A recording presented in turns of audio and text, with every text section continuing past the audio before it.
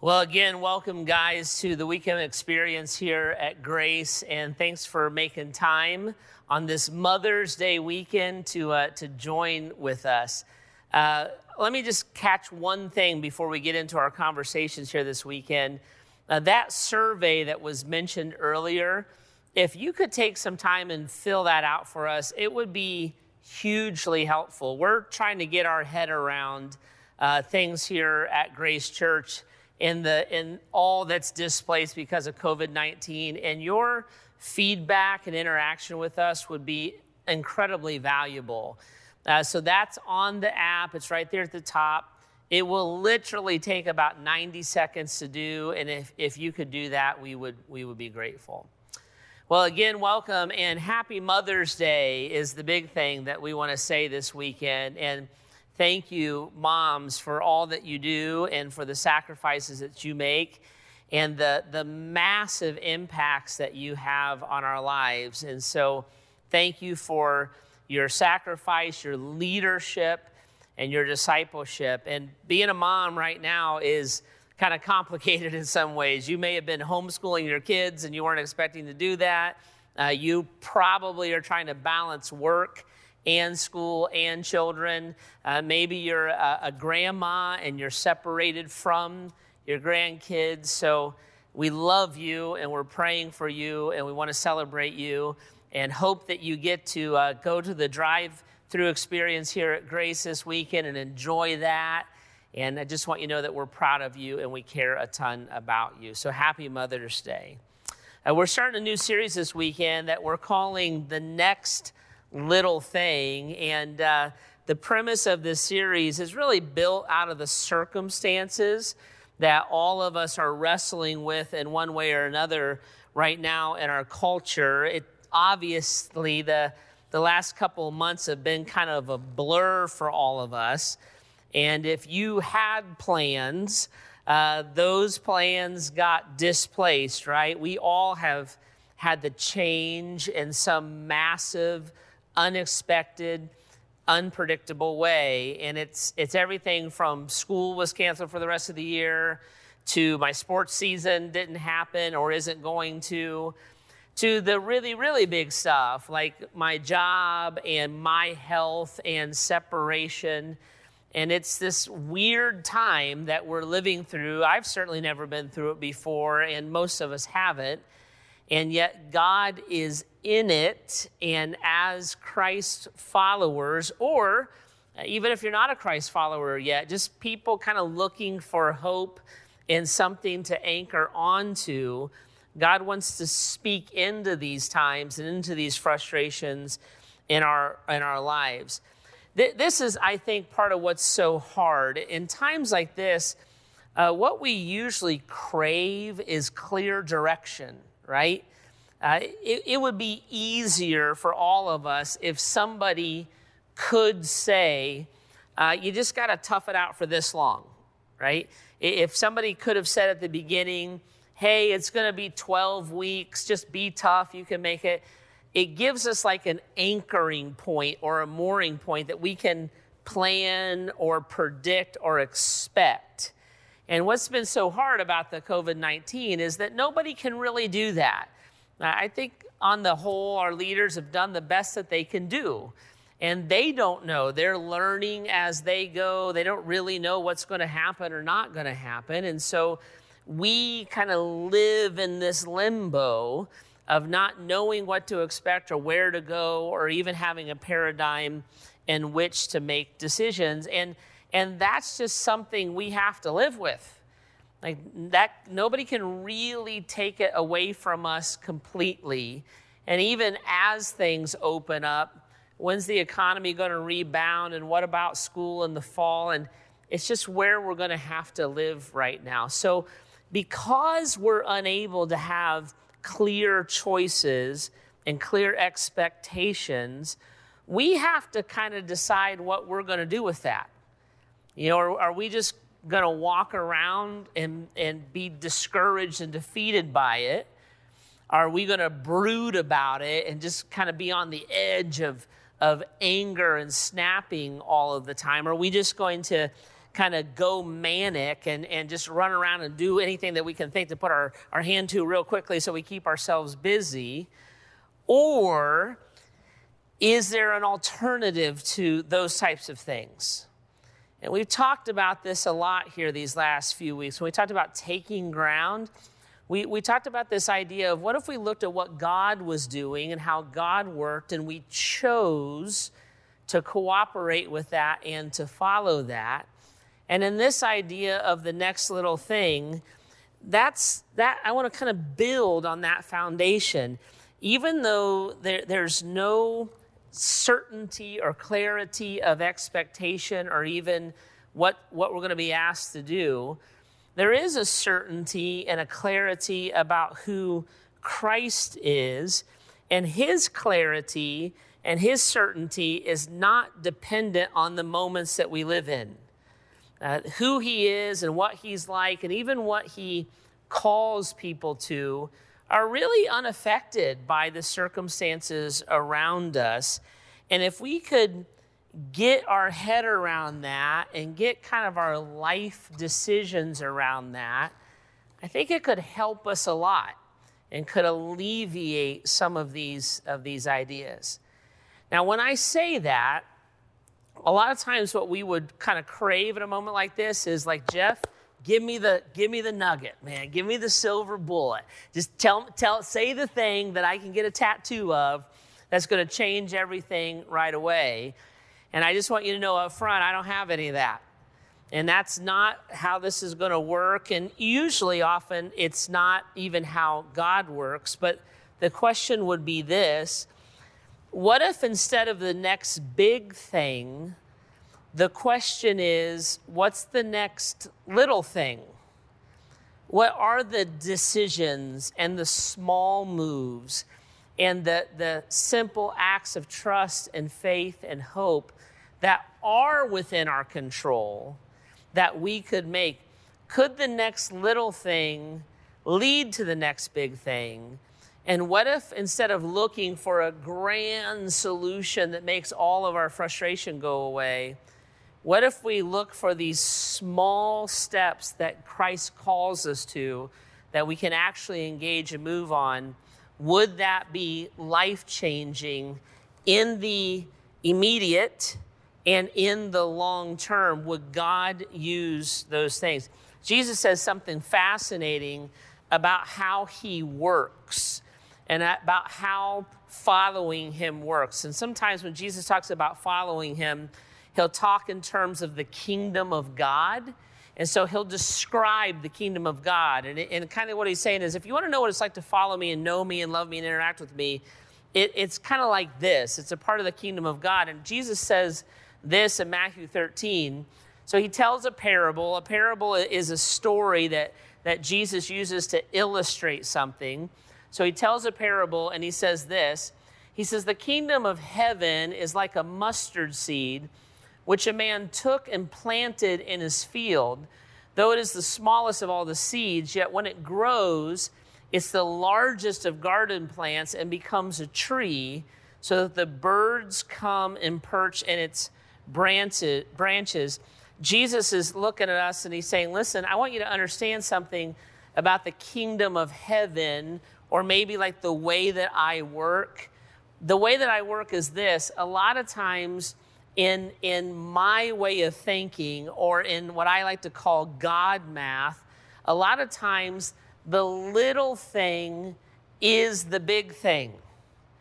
So Jesus looks and said, I work like this a lot. A lot of times the little thing, the mustard seed, the smallest of all the seeds, the little thing is the big thing. It becomes a tree and it provides shelter for the birds.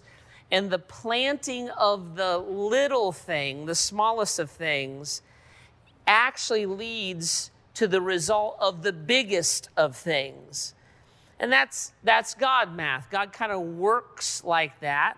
And he works like that all throughout the scriptures. And you'll kind of see this as you kind of get to know God and follow him a little bit. God uses these idea of seeds, right? He'll use these small steps, these small seeds of truth. where he'll say, you know what, it's actually not this, it's actually just that. And if you can get a hold of that small thing, it will lead to this massive results for you spiritually. These small seeds of faith or steps of faith. You know, if you just trust me here, I know you can't see everything or understand everything, but if you'll just like be obedient like today, or trust my heart just in this little way, it'll lead to these great things that I want to do in your life. Jesus does this a lot with love. He's like, I just want you to love people. Well, what's love is such a huge concept, and how does that work? And so he'll boil it down. He's like, just love your neighbor like as yourself.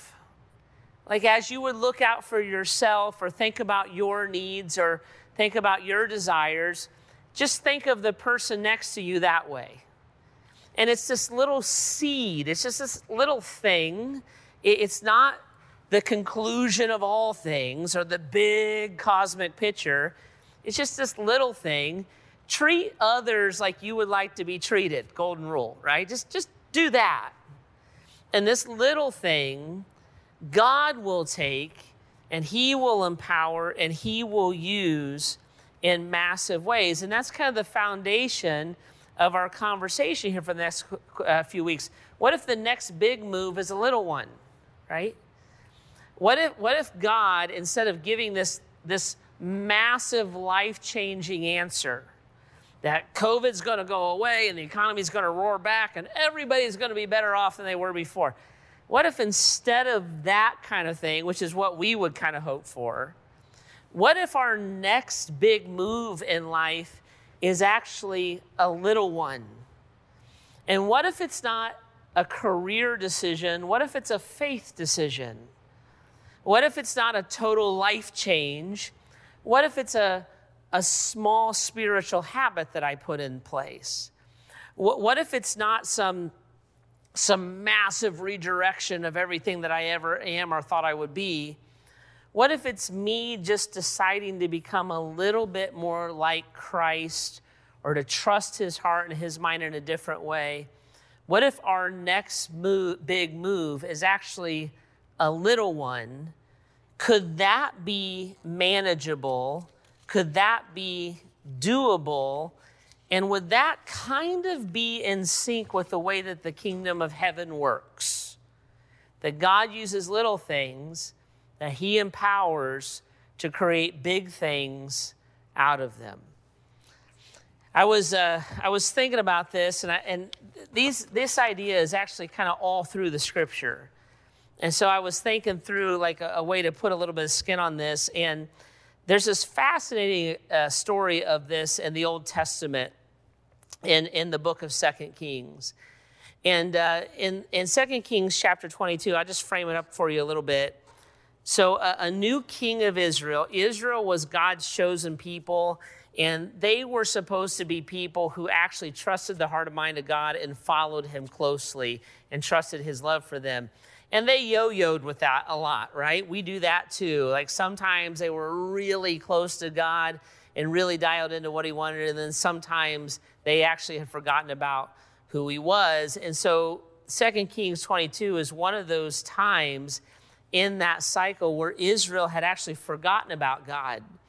And they had been conquered and the land had been reclaimed a couple of times. In the process, the temple of Israel had been destroyed, kind of in a war.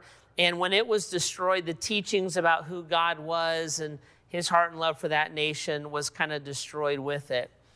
So a young king comes to power. His name's Josiah. And in the ancient world, everything was bloodline, right? And so Josiah was born in the right bloodline. And so he was actually appointed king when he was 8 years old. And he started to rule over the nation of Israel. As Josiah got older, he decided that it was time to kind of rebuild his nation. So one of the things he did was he rebuilt the temple, which would have been like the focal point of Israeli life and culture and religious practices. And so when he was 26, he started having the temple rebuilt. And as the temple was being rebuilt, he sent one of his officials down to check on the rebuilding of the temple. When the official went in to the temple, he ran into one of the priests at the temple, and they said, "Hey, guess what? There's some incredible news you got to know about. We found the book of the law." And so we found what we would call the Bible, or the first part of the Bible. And so he would say, "You won't believe it. Everybody's forgotten about God. Everybody's forgotten about the Bible. And we found it.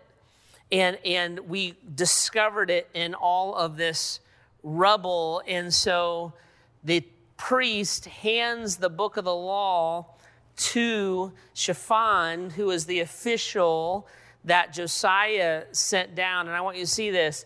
He gave it to Shaphan, and I want you to see this. Ready? And guess what Shaphan did with it? He read it. Catch that? Mind-blowing, right? Right? So he gave it to Shaphan, and Shaphan, ready? Get this. Make a note. Here it is. He read it. That was it. He did something very, very simple. He found the Bible, is how we'd say it today, and he read the Bible. That was it. Then Shaphan did something really crazy. Shaphan takes the Bible, the book of the law, and he read from it in the presence of the king, Josiah. Did you catch that? I know, this is mind-boggling. Good thing you've got me to explain it. Here it is, ready? He gave it to Shaphan, who read it, and Shaphan took it and read it to the king. That was it. That's it. They found God's word. One person read it, got impacted by it, and they took God's word and they read it to another person who was impacted by it. And these two small steps led to a national revival in Israel. Because when Shaphan read it, and then he took it and he read it to the king, God empowered, ready? The seed. The seed. That's it. He empowered the seed, and he worked in Shaphan's heart, and he worked in Josiah's heart. And Josiah said, "Oh my goodness, we've rediscovered who God is. We're going to re-implement his law and his teaching in his heart." And a whole country, a whole nationality of people, the Israelites, were changed because somebody read it and then read it with somebody else. And a seed was planted. And God nurtured that seed. That's it. And Jesus later on says, "Yeah, that's God math. That's kind of the way that works. I take very little things and I nurture them and I build them into very big things, and I can allow those things to become life-changing." It's not the next big move. It's the next small one. It's not the next big thing. It's actually the next little thing. Because I bet you if you talk to Shaphan, or if you talk to the priest, or you talk to Josiah and said, "Guys, what are we going to do to bring about a national revival?" Well, can you imagine a plan? We're going to have a whole country follow God again. Well, man, we need to raise money. We need to get like a Coliseum built. We're going to need a marketing arm. We're going to need a digital presence. We're going to need a speaker. We're going to need a sound system. We're going to need a band. If we want to move on a national scale, we're going to have to go as big, and the funding, we're going to have all of that in order to possibly move on that level. And God looked at them and would look at us, and he might say, "You know, guys, actually, all I need is a seed. And if you would plant a seed of my word, or a seed of faith, or a seed of trust, or a seed of hope, or a seed of truth, or a seed of love, I'll handle it from there. I need you to take a step, not a quantum leap. I need you to trust me in a small answer, not a cosmic answer that satisfies all conclusions of all things. I just need a seed to work with. And if you will, so to say, give me that, I'll take it from there. The Apostle Paul leans into this idea a little bit in 1 Corinthians chapter 3. And he says this, he said, I planted the seed. The seed is God's word, right? So I planted the seed, Apollos watered it, but God has been making it grow. Paul doesn't make it grow. Apollos doesn't make it grow. God makes it grow. God just needs a seed. Just give me a seed to work with. I'm good. God makes it grow. So neither the one who plants nor the one who waters is anything, but only God. God empowering these small steps, these next little thing. Who makes things grow? The one who plants and the one who waters have one purpose, and they will each be rewarded according to their own labor. For we are co-workers in God's service. You are God's field, God's building. Paul says, guys, this is the way that this works. Listen, God just needs a seed. Now you get to be a part of planting it. You get to be involved in the process. You have a role to play. But God just needs that. He doesn't need massive answers and grand solutions and forever problem solves. He needs his people to trust him in the little things.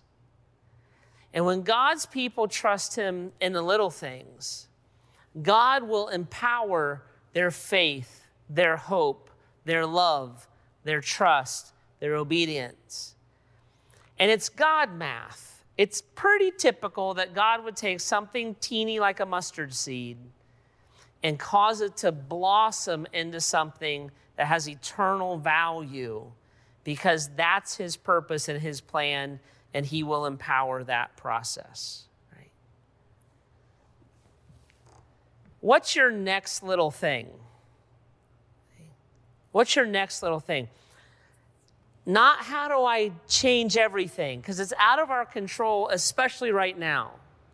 COVID-19 has probably exposed the reality of life more than changed it. But right now, we are very aware that a lot of life is out of our control. So what's your next little thing? What's your small step of Christ-likeness?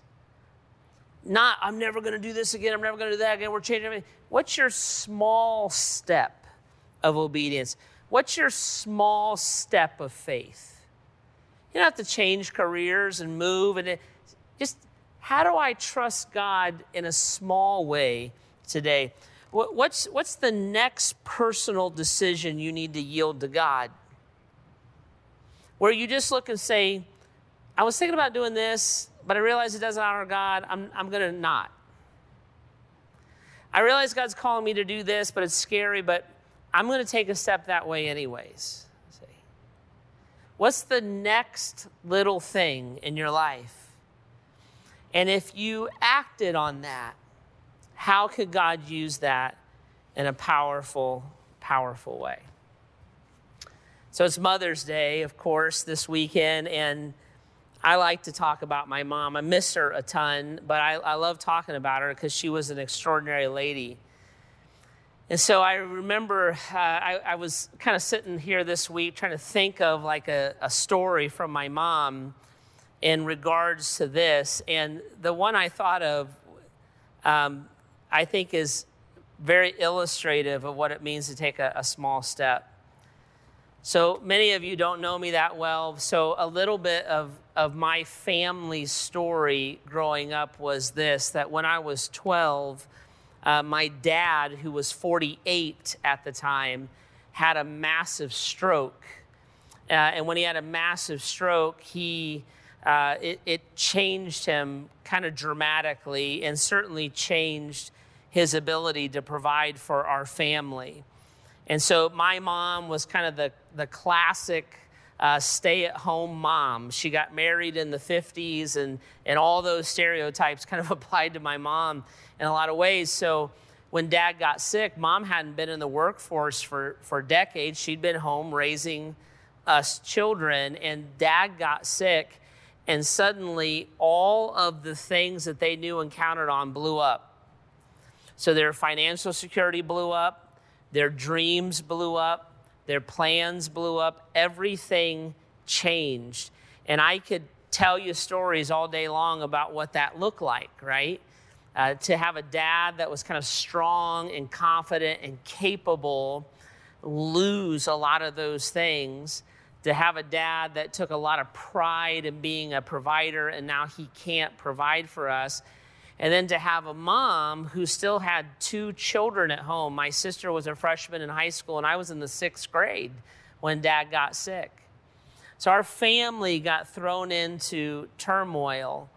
And I remember one night, we were having a rough night, right? And I bet you guys have had some of these at home, haven't you? The stresses and the pressures. Can you imagine the pressures on my poor mother? Trying to think about, how do I keep the house? Letting her dreams die. My parents loved to camp. We went camping. That was our family fun. She had to sell the RV, sell the trailer, because we just couldn't afford it. Dad couldn't pull it anymore. So the pressures on her of the man that I married is not the man that I'm married to now. And then her children. I know I almost flunked the 6th grade because my little world got blown up, right? And so I'm bringing home F's and D's, and the teachers are calling and saying, you got to help him with this and that. And my sister is a teenager, and the pressures of raising a teenager. And our home became a pressure cooker, right? Can you relate? Everything's up in the air. There is no expiration date to this trial. There are no clear answers or clear directions, and God seems somewhat silent. And I remember one night feeling that pressure, and the family got sparky. And a fight kind of just started around the dinner table, and somebody mouthed off about something, and somebody overreacted, and somebody said something smart aleck. And I remember that night, like my mom had had enough. And Mom kind of smacked the table and stood up and said, I've had it. And she turned around. There was kind of this divider, this shelf between our dining room and our kitchen. Turned around, grabbed her car keys, and started to head out the front door to leave the house. And I remember when she did that, my sister's eyes got wide, my eyes got wide. We weren't used to seeing our mom lose her cool. My dad didn't really know what to say. And Mom started to go march out that front door. And I'm a 12-year-old kid who's scared anyways, right? Everything in life was scary to me. And to see the one person who was keeping us above water lose her grip terrified me. And this is all happening kind of in seconds, right? And I remember my mind racing, and I remember thinking some version of, what if she leaves and doesn't come back? And I'm watching her cry and be frustrated, and the stress and the pressure getting to her. And I watched her grab the front door handle. Ready? And she stopped.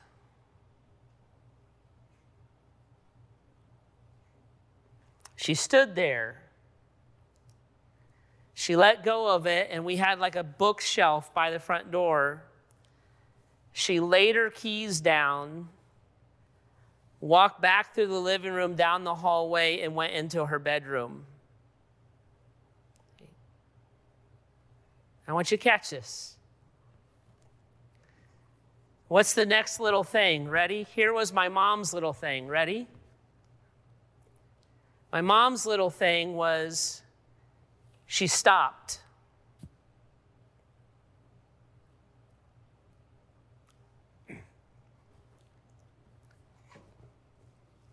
My mom's little thing was she put her keys down.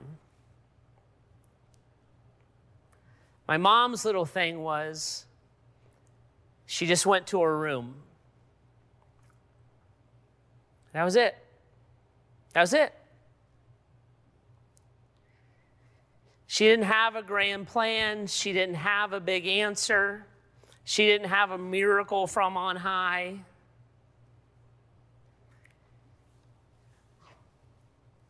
She had some faith. She probably had some obedience to God. She had a prompting from the Holy Spirit. She had enough love within her that she knew her kids were watching. She had a seed. That's it. That's all she had. She didn't have anything left but a seed. And when she did those little things, as a little kid, that's what I thought. I thought, you know what? I feel safe. Because no matter how bad it gets, Mom isn't walking through that door without me. It was life-changing for me. I'm 49 years old, and I remember this story. See? It's just a little thing. But it was the next little thing. It was simple. Shafan read the book. He read it with another guy. Simple. But God empowers that, and he uses it. We don't have to change everything, and we don't have to have solutions for everything. God would say to you, just do the little thing. Trust me with the little thing. And the next little thing, and the next little thing, and the next little thing, and the next little thing. Over the course of a lifetime. See, I will use that and I will grow it into I'll grow it into the biggest plant in the garden. That's the way that I work. I'm asking you for a seed. I'll take it from there. So guys, we're going to dive into this series, and what we're going to do is we're just kind of try to find those little things. The little things that are manageable, the little things that are within our control, the little things that aren't overwhelming. And we'll piece those together, and as we start to emerge prayerfully from the effects of this pandemic, we'll start to thrive spiritually, right?